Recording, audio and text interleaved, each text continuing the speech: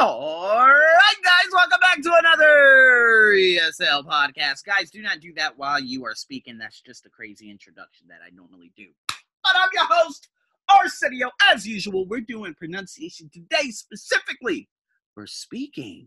See, guys, I love this.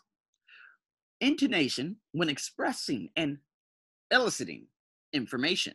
Now, a lot of you are like, what? Eliciting? So what I'm going to do here, I'm actually going to look this up live because that's another word where I'm like, I don't use that word on a routine basis. So let's see how it's not a schwa. That's interesting. Elicit.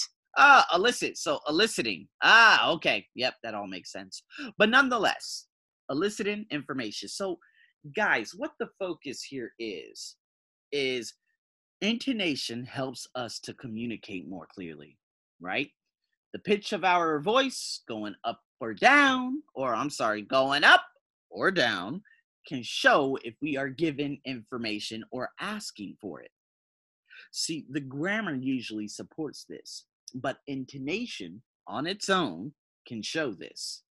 The biggest pitch change happens on the most stressed word in the statement or question. So if you look here, do you play team sports? You play team sports? So let me do that again. Do you play team sports? You play team sports? You play team sports. You see what I mean? So the rise at the end, you play team sports. That's a fall. You play team sports? That's a rise. Do you play team sports? That's also a rise. So information questions with questions such as what, who, can have similar intonation patterns too, right? So the question word tells the listener that information is being elicited. What team sports do you play? What team sports do you play? What team sports do you play? So what we're going to do here, we have just a couple, about 7. We're going to listen to short extracts from a speaking model, okay? And you're going to decide if the person is expressing or eliciting, okay? Expressing or eliciting. So let's do it. Do you want to tell us what you think? 2, You all saw that last big competition.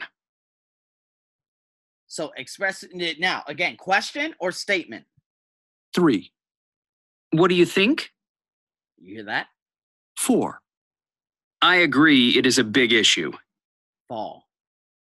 5, Which is the most significant, in your opinion? Rise. 6, And the police get involved?